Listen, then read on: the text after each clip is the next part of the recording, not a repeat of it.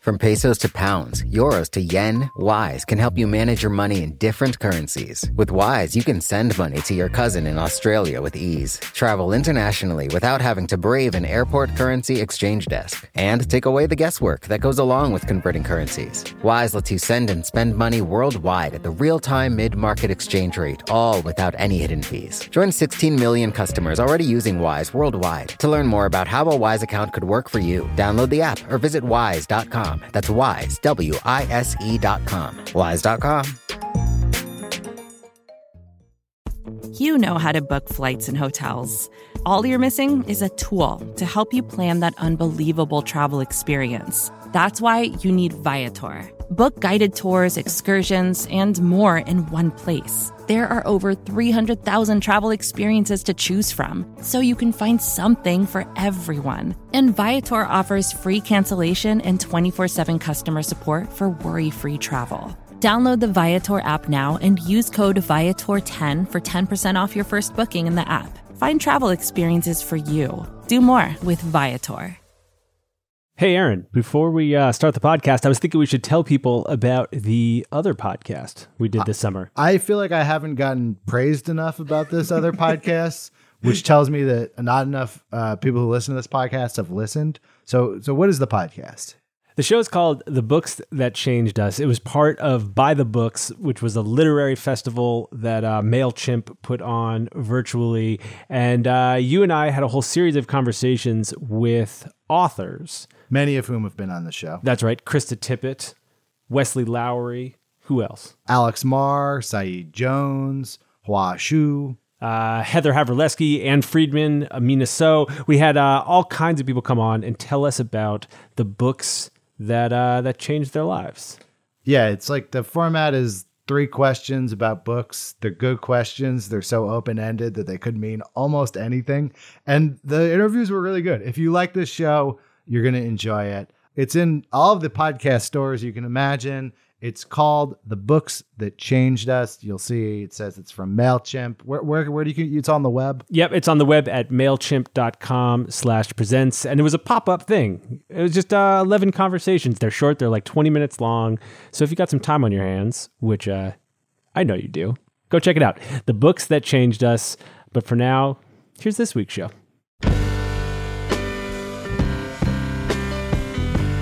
Hello, welcome to the Long Form Podcast. I'm Max Linsky. I'm here with my co-hosts, Aaron Lammer, Evan Ratliff. Gentlemen, hello.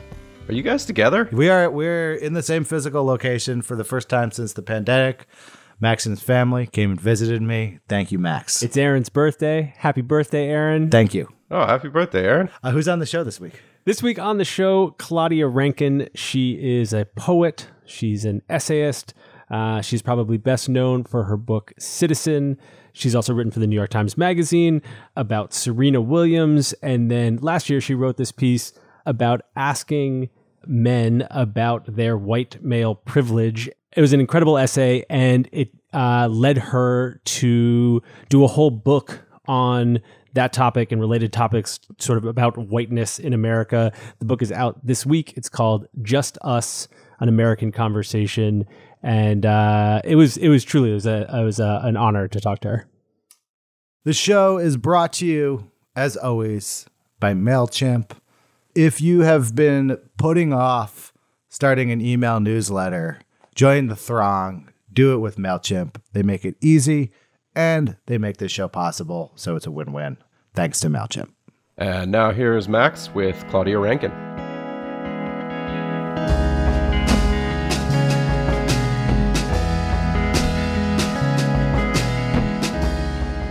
Claudia, welcome to the show. Thank you so much for doing this. Thank you for having me.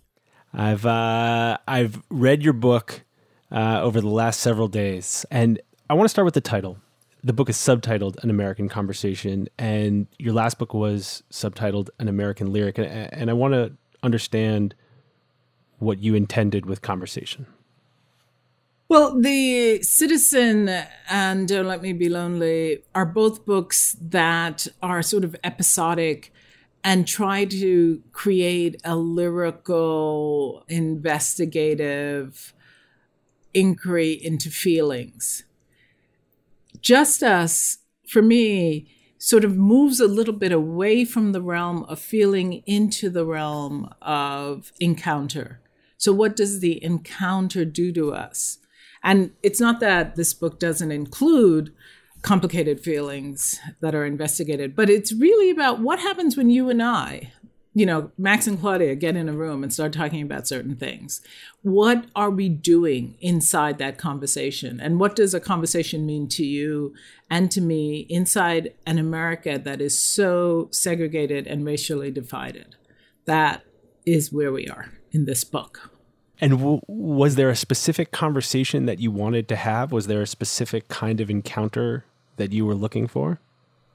Well, actually, my encounter with you. I mean, I was really interested in talking to white men, and that's the first conversation in Just Us. Because I find that it's very easy for me to fall into conversations with white women, with other people of color, but white men tend to hold themselves apart. And not the white men I know, but the white men that I don't know are not people I tend to just fall into easy banter with. I think there's a kind of distrust, actually, in terms of these encounters. So my first mission was to find some white men to talk to.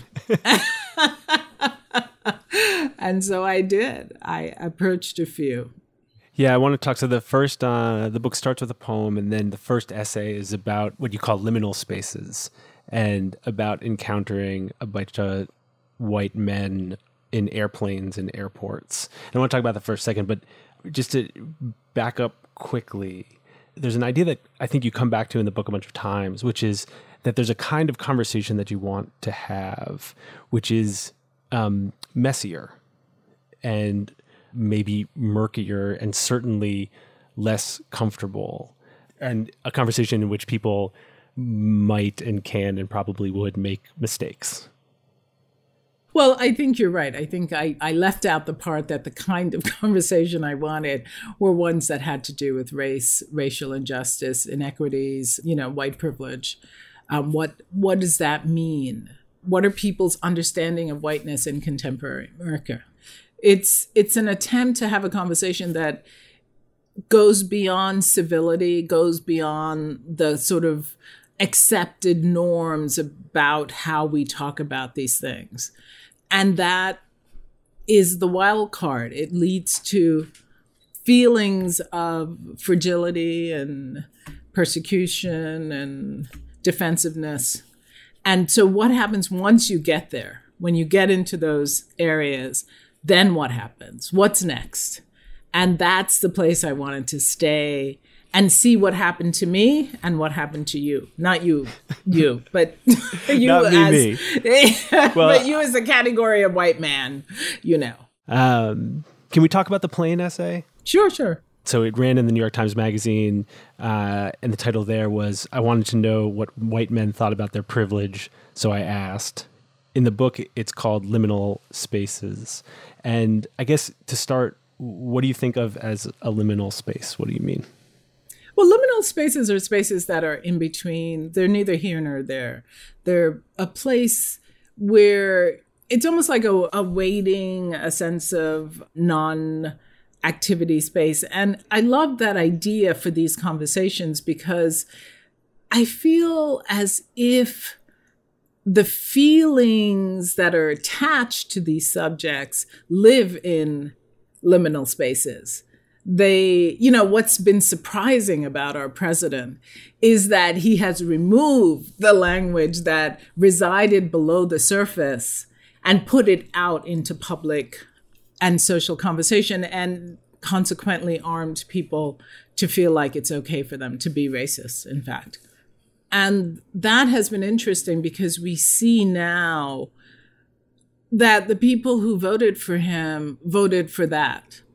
Mm-hmm. That the kind of blatant racism, the agenda around white ownership of the United States is what he ran on and what he's again trying to run on. But But it's not just him. He has just made it public. These agendas have been around for as long as America has been around. That's an idea that I feel like you keep returning to in the book too, is that there's an essay on a dinner party in which people are talking about the 2016 election, and then you say essentially what you just did, which is that it was about the racist platform that he was running on, and the dinner party sort of, I don't know, deteriorates, maybe is the word to use. Yeah, it certainly breaks down. Yeah. I think my memory is right that you were the only Black person there. Mm-hmm. This 2016 election conversation comes up. You say essentially what you just articulated to me. And then the host of the party turns to a platter of brownies on a silver tray and says, "Don't these brownies look delicious?" Trying to end that conversation, or at least divert it. Can you just walk me through what happened in your head in that moment, and then what happened next? Exactly. So, this dinner party, I should say, is one that came about on a totally different issue. It was, about something else. And we didn't really know each other. We were just brought together in terms of figuring out some logistics in our neighborhood. And it was going along in the same kind of, with all the niceties that usually come with these kinds of meetings where you don't really know anyone. And then at dinner, one of the guests was writing a book about the election and said that, economic reasons landed us inside this administration. And I said, no. This guy ran on racism, exclusionary policies, and nationalism. And the people who voted for him voted for that. And it wasn't the host, but it was another woman, a white woman sitting across from me at the table, who then turns to the dessert tray, which was filled with brownies, and said, "Oh, aren't these beautiful? Doesn't the dessert look delicious?" And I then turned to her and said, "Are you silencing me? Is this an attempt to silence me?" And everyone became, I don't know, it was like I had said, "Aren't you a dog, Hitler?" or something. The entire mood of the dinner party changed. She looked down into her hands, refused to look up. The host of the party was sitting next to me, and there was no more discussion between us. It was really stunning. And my husband was also there, and he leaned towards me and said, "Should we leave?" And I was like, I don't know. What should happen at this moment? And what's interesting to me in that essay is that it was in part was my own reaction to that, because I then became very silent as a kind of silent protest. It was sort of like, you're trying to silence me. Well, I will be silent then. And that, to me, in retrospect, was a little bit childish. There's a moment in the essay where you can sort of see how it will play out before you say, "Are you silencing me?" Mm-hmm. And that it's a choice. And you can anticipate, maybe not exactly that she'll look at her hands and a silence will take over the room, but something like that will happen. And it's important to you to say it anyway. Yeah. There's a line of poetry that I'm always been interested in, and it goes, "Will you have whatever it takes," this is a paraphrase, "to bring the moment to its crisis?" And so I knew I was doing that. I knew that to say this thing was out of the bounds of civility. And I was interested in what everyone would do once that happened, including myself. Mm-hmm. And so it was an interesting moment. In a way, these conversations become like experiments in breaking the bounds of civility. Yeah.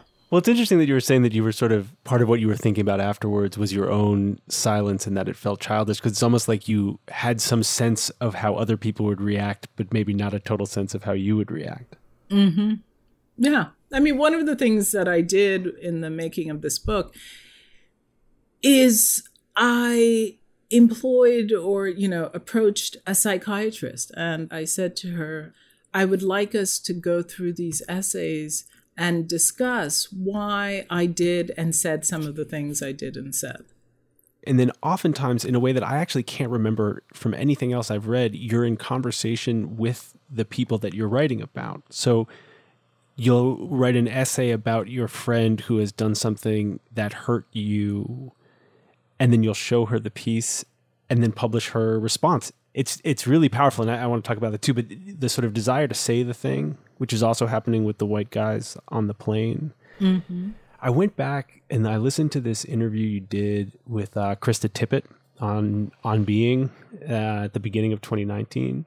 And there's this thing you said that struck me, and I just want to read it back to you. And I wonder how it interacts with this thing that we're talking about just like saying the thing, which is, I think one thing I've learned in the last 10 years, well, I had breast cancer, and I think that really was a turning point. And you realize, oh, you can just die anytime. So you might as well just speak your piece before it's rest in peace. And I was very struck when I heard that after reading the book. And I wonder how much these conversations are born out of that experience. You know, I definitely have had these conversations post having breast cancer. And so I think I learned something. I think anytime cancer comes into, or any kind of illness comes into your life, you understand that your life could be over at any point. And then I began to wonder, why am I maintaining civility around things that actually are very important to me? You know, this might be the only chance I get to stand up for myself as Claudia, as a Black person, as a Black woman, as an American citizen. So what am I waiting for? What am I preserving when the thing that I supposedly am preserving is also the thing that is on some level killing me? And so at least I feel, maybe it's an illusion, but I feel like I'm no longer in collusion with the arguments that denigrate me.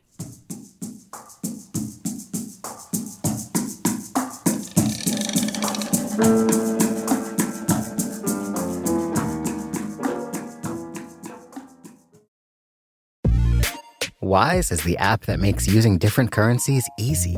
Need to send dollars to your cousin in Bali fast? Getting paid in another currency and don't want to lose out because of inflated exchange rates? Want travel money without having to slog through the currency exchange kiosk? Then Wise might just be your answer. From pesos to pounds, euros to yen, Wise takes the guesswork out of converting currencies. You can send and spend money worldwide at the real-time mid-market exchange rate with no markups and no hidden fees. In 2023, people sent over $100 billion worldwide with Wise. What's more, over half of those transfers got to their destination in less time than it takes to listen to this ad. Whether you're traveling, sending money abroad, or doing business, let Wise help you manage your money in different currencies with ease. Join 16 million customers already using Wise worldwide. To learn more about how a Wise account could work for you, download the app or visit wise.com. That's Wise, WISE.com. Wise.com. Calling all female runners, it's time to lace up and join Team Milk. Since the 2022 New York City Marathon, Team Milk has sponsored female marathon runners nationwide, providing support and shining a spotlight on their unique stories, perseverance, and drive to go the distance. Why milk? Dairy milk is an excellent nutritional ad for both marathon training and recovery. Milk contains 13 essential nutrients, including high-quality protein, making it a crucial component of a training diet. Plus, it's one of the best beverages for hydration, even better than water. The same electrolytes that are added to many of your favorite sports drinks are found naturally in milk. And in 2024, Team Milk is taking the next step to empower female runners by launching the only women's marathon in the U.S. designed for and by women. Built to be accessible, empowering, and community building, the inaugural Every Woman's Marathon will take place in Savannah, Georgia on November 16, 2024. You can learn more and register for the marathon at everywomansmarathon.com.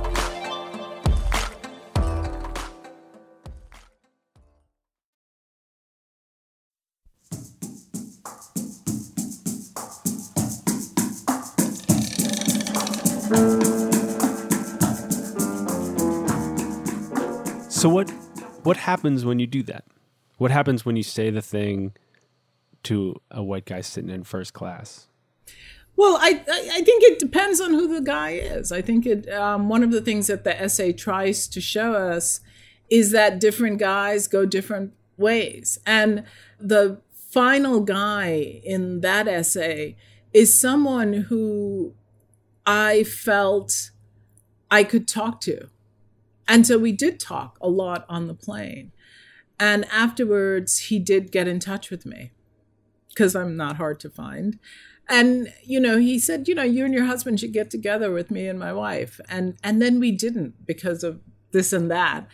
But then when the essay was going to be published in the New York Times, I felt like I need to share this with him. I don't want a private conversation to go public without his knowing, as a kind of acknowledgement of my respect for him. I really liked him. He was a nice man. And so when I sent it to him, I said, if there's anything that you think misrepresents our conversation, let me know. And also, if you would like to write a response, also feel free to do that. And, it didn't run with the New York Times article, but his response is in the book. And since then, we have gotten together a number of times. Well, not a number of times. We got together once, but we've communicated a number of times. The premise of that essay, just so people have it, it was born out of this experience you were having where white men kept stepping in front of you in line for boarding because it hadn't occurred to them that you could also be sitting in the front of the plane. Yes. I mean, those are some of the interactions that happen where white men have this belief that only they are in first class. And in fact, the majority of first class are usually white men. But it's so ingrained in them that they will literally walk in front of you on a line where the sign says, this is the line for first class. I mean, it's actually funny because it's so stunning.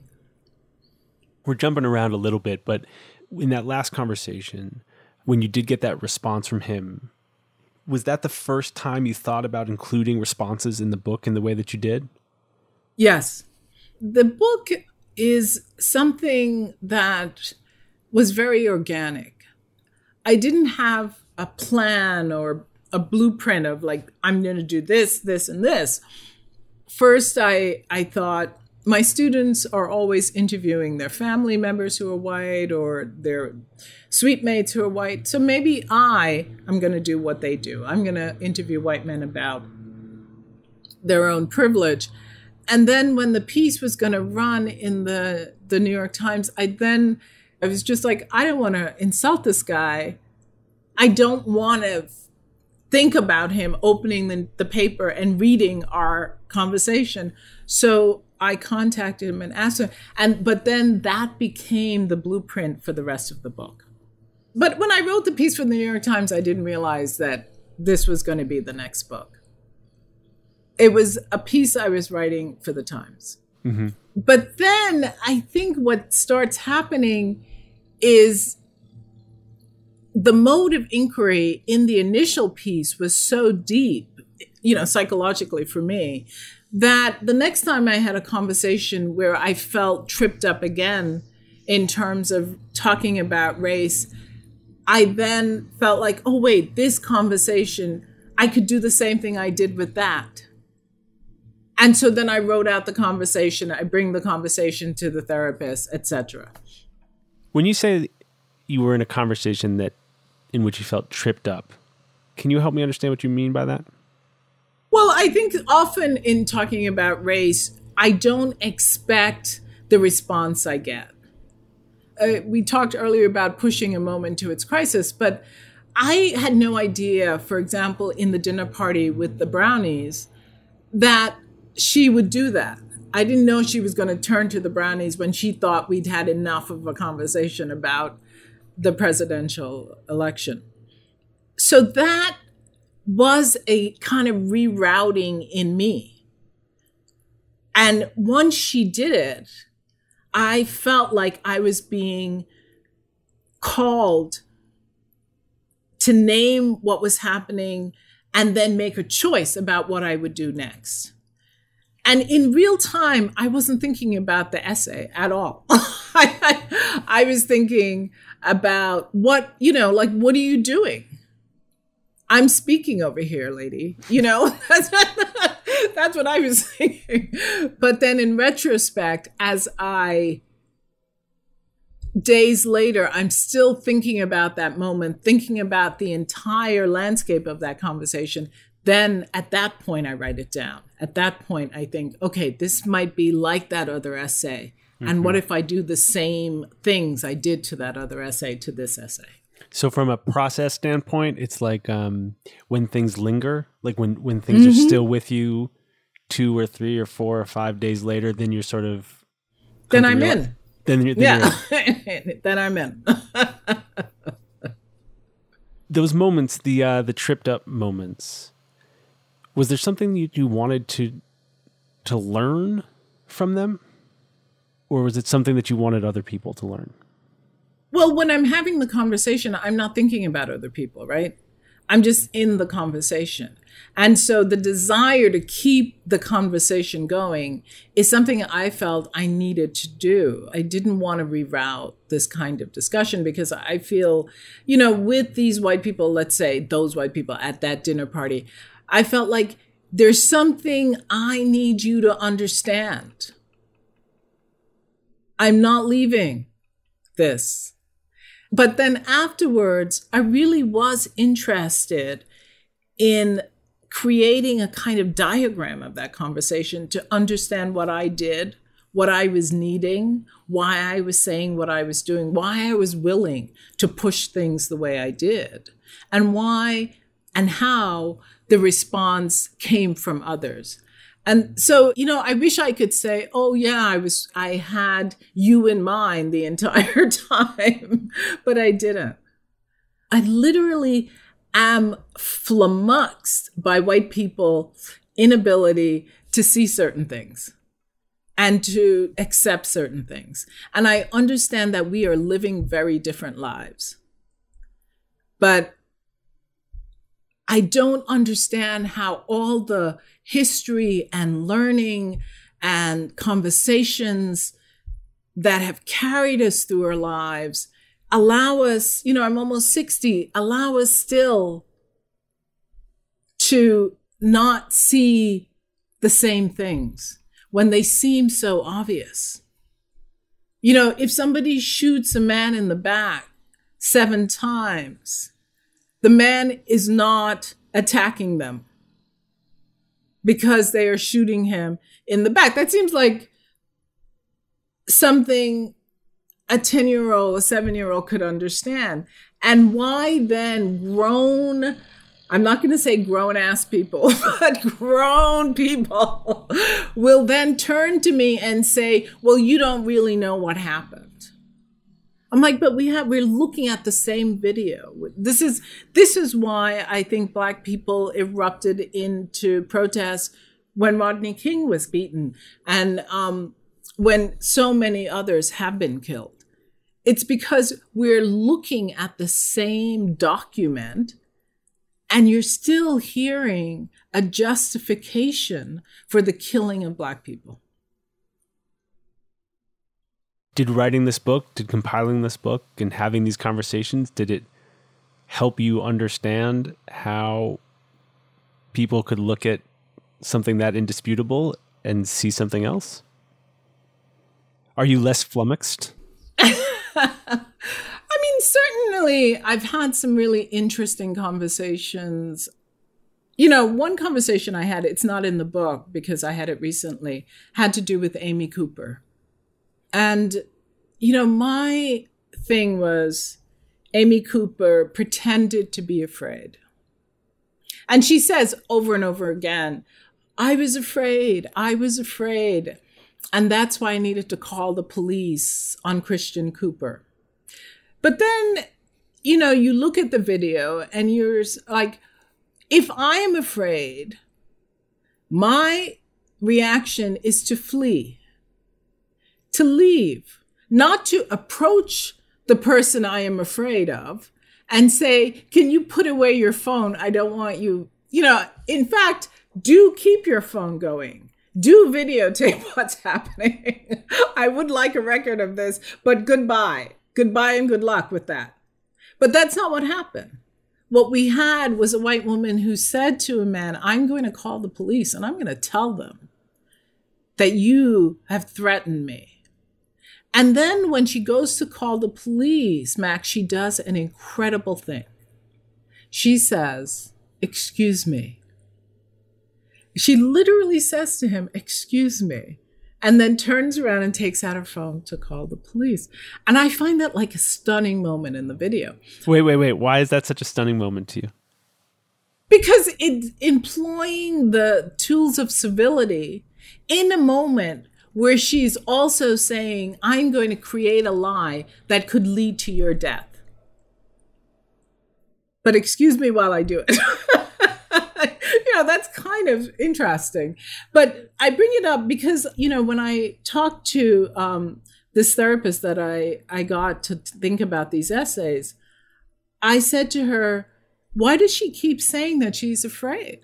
And the therapist said, because even though she has created a fiction, that doesn't mean she doesn't believe in the fiction. So one can be motivated by a fiction and then take it on as reality. And that's the part that I never really understood. Like, I thought that the sense of creating a lie is a lie. And it's a lie, and I know it's a lie, but that this justice system will support that lie. So you tell it. But when you go and have dinner with your friend, she says, you cannot believe what I got away with today. But in fact, my therapist was saying, no, she'll say, I was threatened by, and that now is the new reality. Mm-hmm. And so that's an interesting, it's created a new sort of ripple in my thinking around the behavior of white people, that the lies actually are realities for them. Yeah, what do you do with that? You die. That's what you do with it. You die, because I think, when you think about something like the Central Park jogger case,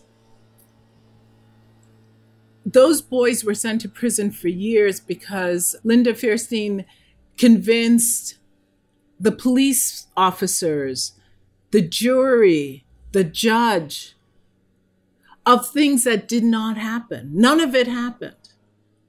And yet, all of those white people were willing to accept that those boys raped and brutalized that woman, So I think because of systemic racism, especially in the justice system, the fictions can be realities.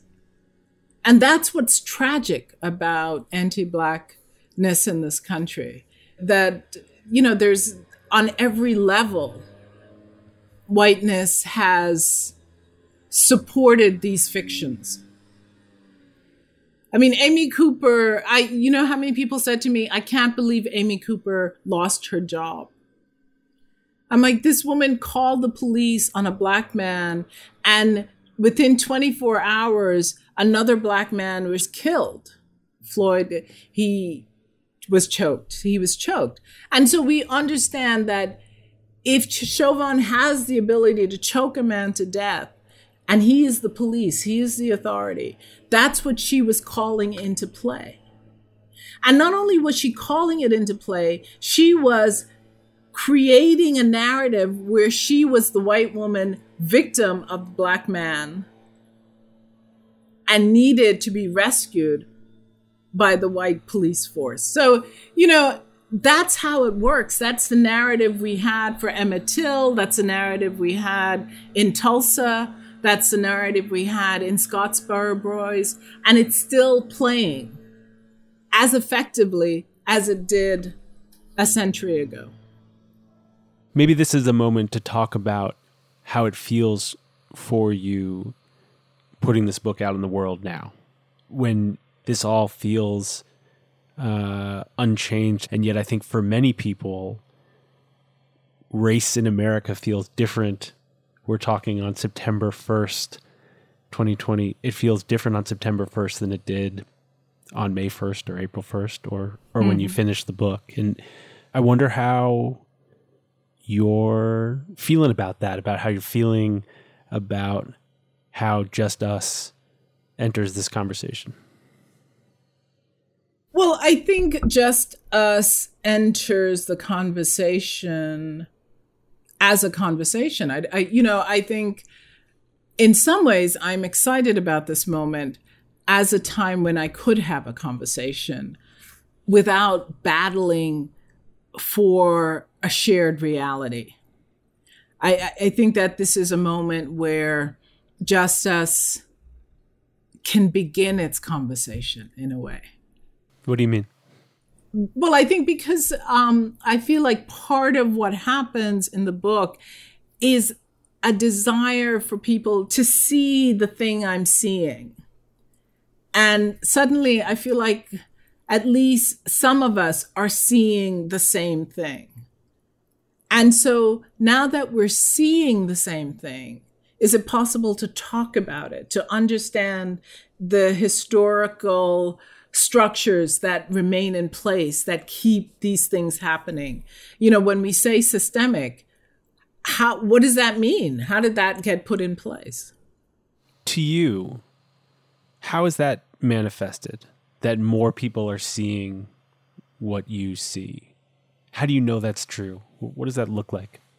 It looks like a diverse protest. It looks like Black Lives Matter and Say Her Name and Surge showing up for racial justice. The organizational work that they have done over the years coming together so that people are out on the streets in the same moment in response to the same killings. For the first time, I've seen white women my age, out on the street. We saw what happened in Portland with the Portland moms going out and saying, enough of this. And so that's a different landscape than I have ever seen in my entire life in the United States. When the Women's March happened after the election, one of the things that struck me was for the first time, I felt like white women were beginning to understand their impact and power, and also their collusion with this system. And they were saying that the part of the system that doesn't support women, we object to that. I was not sure if those same women would show up for immigrants or undocumented people. And then we saw them showing up for that. And then I wasn't sure they would show up for the killing of Black people by police and the over-policing and the racial profiling. And this summer was amazing to see everybody out there. How did it make you feel? Like we could now start having a conversation about these very issues. Because the fact that we are protesting the issues doesn't change the system, doesn't change the habits, doesn't change the fantasies. So if we can say, okay, I see these things happening, how can we take it apart? What's the history that led us here? What's the vocabulary that could maybe name these tendencies? That's the conversation I think Just Us is asking us to begin to have. You know, a lot of people are understanding that nationalism is alive and well in this society. And Just Us is saying, look, here's some pictures from last year of Nazi signs being burned in your neighborhood. What do you think about that? Should we talk about this? Is it surprising to you what's happened this summer? A little bit surprising. But I think it's, in a way, the pandemic allowed America to slow down and see itself. Suddenly we were all at home. There was nowhere to go. There was no plane to catch. There was no child to pick up because your child was at home with you. There was no train to catch to commute back from the suburbs or into the city or whatever anyone was doing at one's time. There were no parties to go to, no concerts to attend. And so people were home. And so when things began to happen, everybody could pay attention. Everybody could take in the full impact of it. And it was amazing. It was amazing to see the response. I guess emotionally, personally, I just wonder what that's been like. Well, it's a tricky thing because in order for them to see it, it meant that more people had to die. And the deaths were everywhere. They were because of COVID. We know the numbers have affected more African Americans than other segments of the population, given underlying conditions. And the underlying conditions are there because of the way in which the systemic racism has segregated people, all kinds of inequities and precarity within the African American community.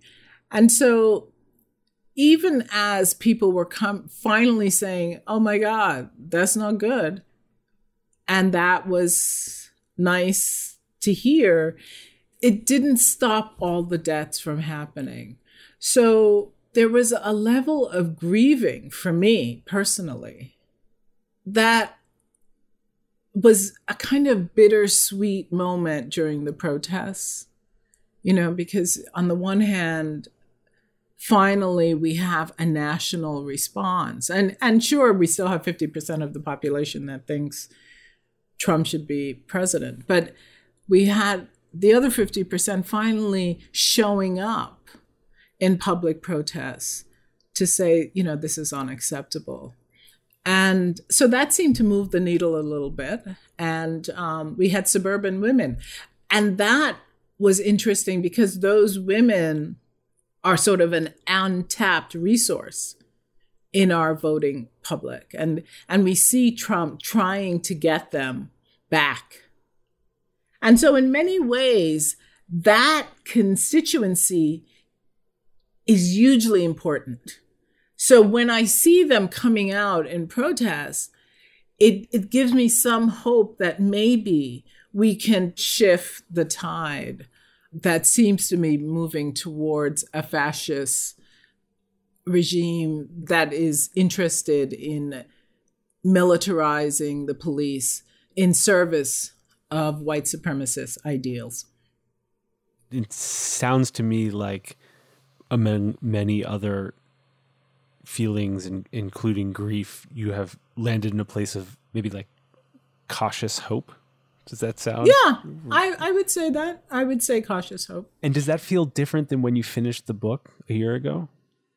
Well, it feels a little bit more possible than it did. I think when I finished the book a year ago, I was calling for that.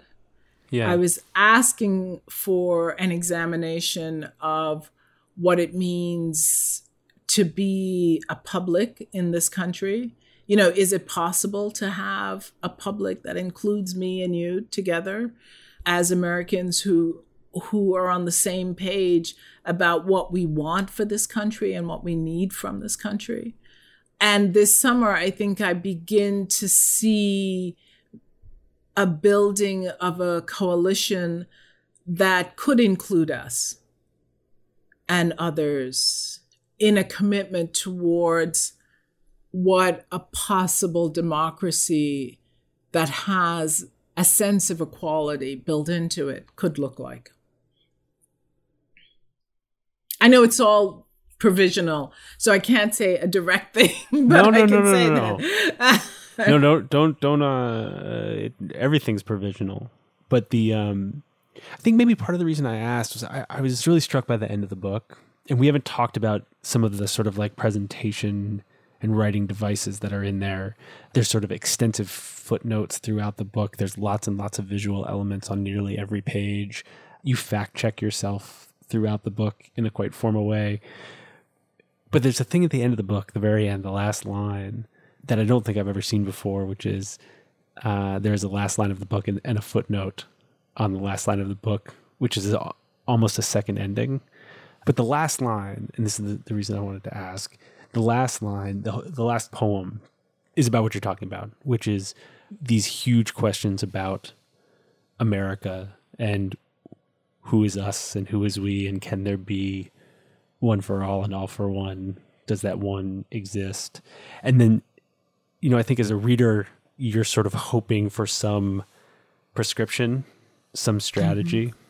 And instead, what you write is that, and I think this is what the book is that you are open and looking for anything that can signal some path forward, that whatever that strategy might be, any input that can help figure out what that is. And the last line is, tell me something, one thing, the thing, tell me that thing.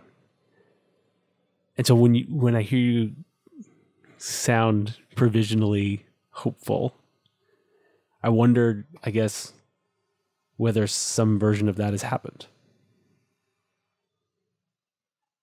The possibility of some version of that has happened. Like seeing suburban white women out in the streets is a possibility of some version of that? It is a possibility of some version of that. I mean, I feel like, what was it, 96% of Black women voted for Hillary Clinton, myself included. And clearly that was not enough. So it doesn't matter if every Black woman in the United States votes against Trump.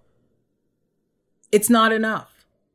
We have to form coalitions together. We have to speak to each other. We have to understand that to make space for me is actually to make space for you. The narrative that white people have been given is that if Black people are around, a thing is broken. If Black people are in your neighborhood, you have a broken neighborhood. If Black kids are in your school, you have a broken school. And so not only must you have white flight, you must also keep those people away from you and keep them out. And this is liberal Americans. So, nobody wants to talk about the fact that inside we are as segregated as we have ever been in many ways. And the assumptions are, if I'm around, you either need to help me or you need to get away from me. And what if my presence is really just the presence of another American who wants this country to be something that actually works for all of us?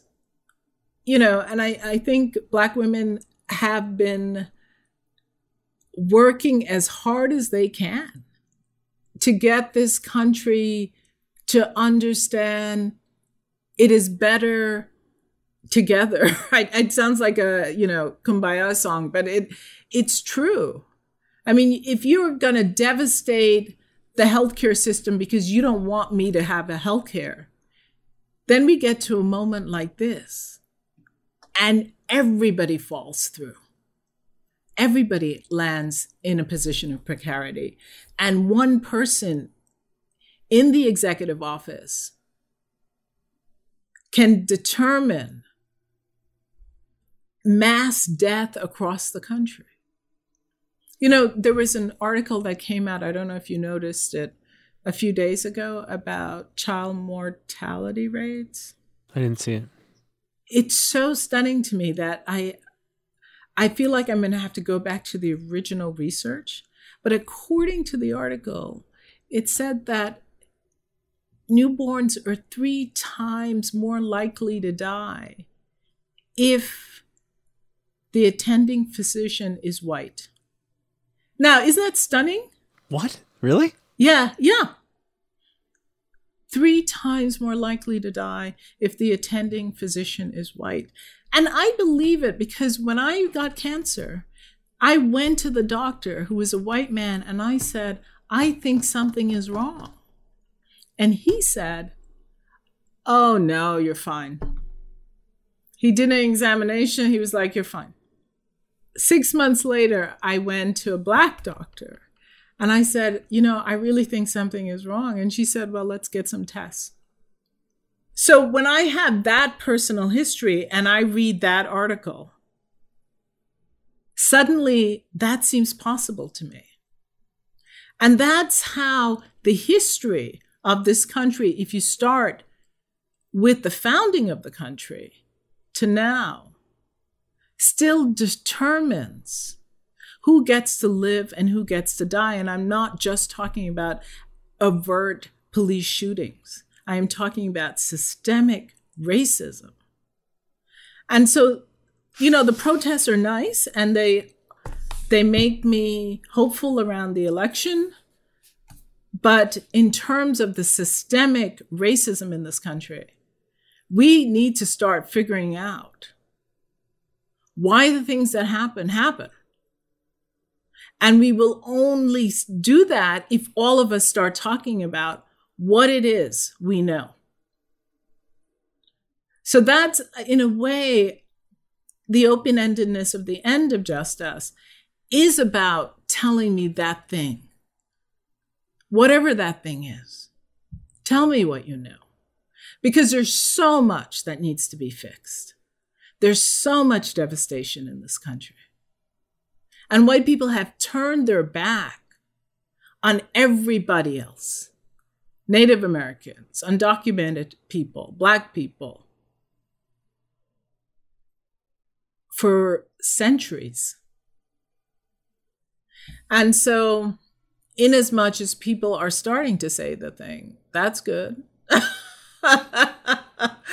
And when it will then reform and reroute and reorganize the systems that govern us all, that's really when the change happens. Claudia, thank you so much for doing this, for taking the time. You're welcome. I have a favor to ask, which is I was wondering if before we actually go, you would read a poem you wrote this summer called "Weather."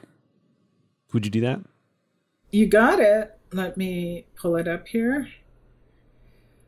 Okay, here we go.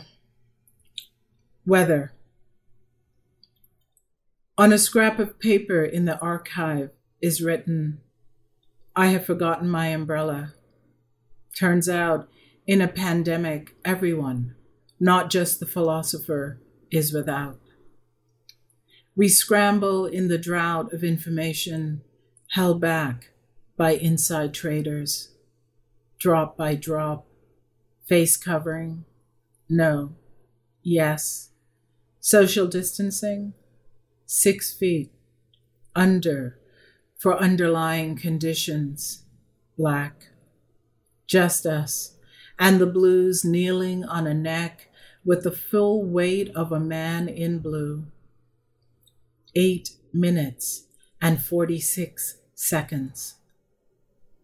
In extremis, I can't breathe, gives way to asphyxiation, to giving up this world. And then Mama, a call to protest, fire, glass, say their names. White silence equals violence. The violence of again, a militarized police force, tear gassing, bullets ricochet, and civil unrest taking it, burning it down. Whatever contract keeps us social, compel us now. To disorder the disorder. Peace, we're out. To repair the future. There's an umbrella by the door, not for yesterday, but for the weather that's here. I say weather, but I mean a form of governing that deals out death and names it living. I say weather, but I mean a November that won't be held off. This time, nothing, no one forgotten.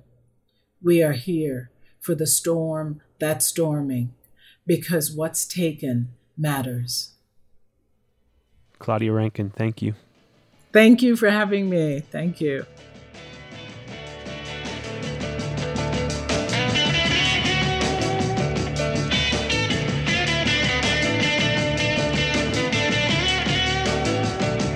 Thanks for listening to Longform. I'm Max Linsky. My co-hosts are Aaron Lammer and Evan Ratliff. Our editor is Janelle Pfeiffer, and our intern for the last week is Julianne Parker. Julianne, thank you for everything. It was wonderful having you as part of this project. It's also wonderful having MailChimp as part of this project. They've been supporting the show for years now, and if you'd like to listen to the podcast that Aaron and I did over the summer with a slew of incredible authors, go check it out. It's called The Books That Changed Us. We did that as part of MailChimp's Buy the Books Festival. And speaking of books, Claudia Rankine, thanks so much to her for coming on the show. Her new book, out yesterday, is called Just Us, An American Conversation. The link is in the show notes. I recommend you buy it. We'll see you next week.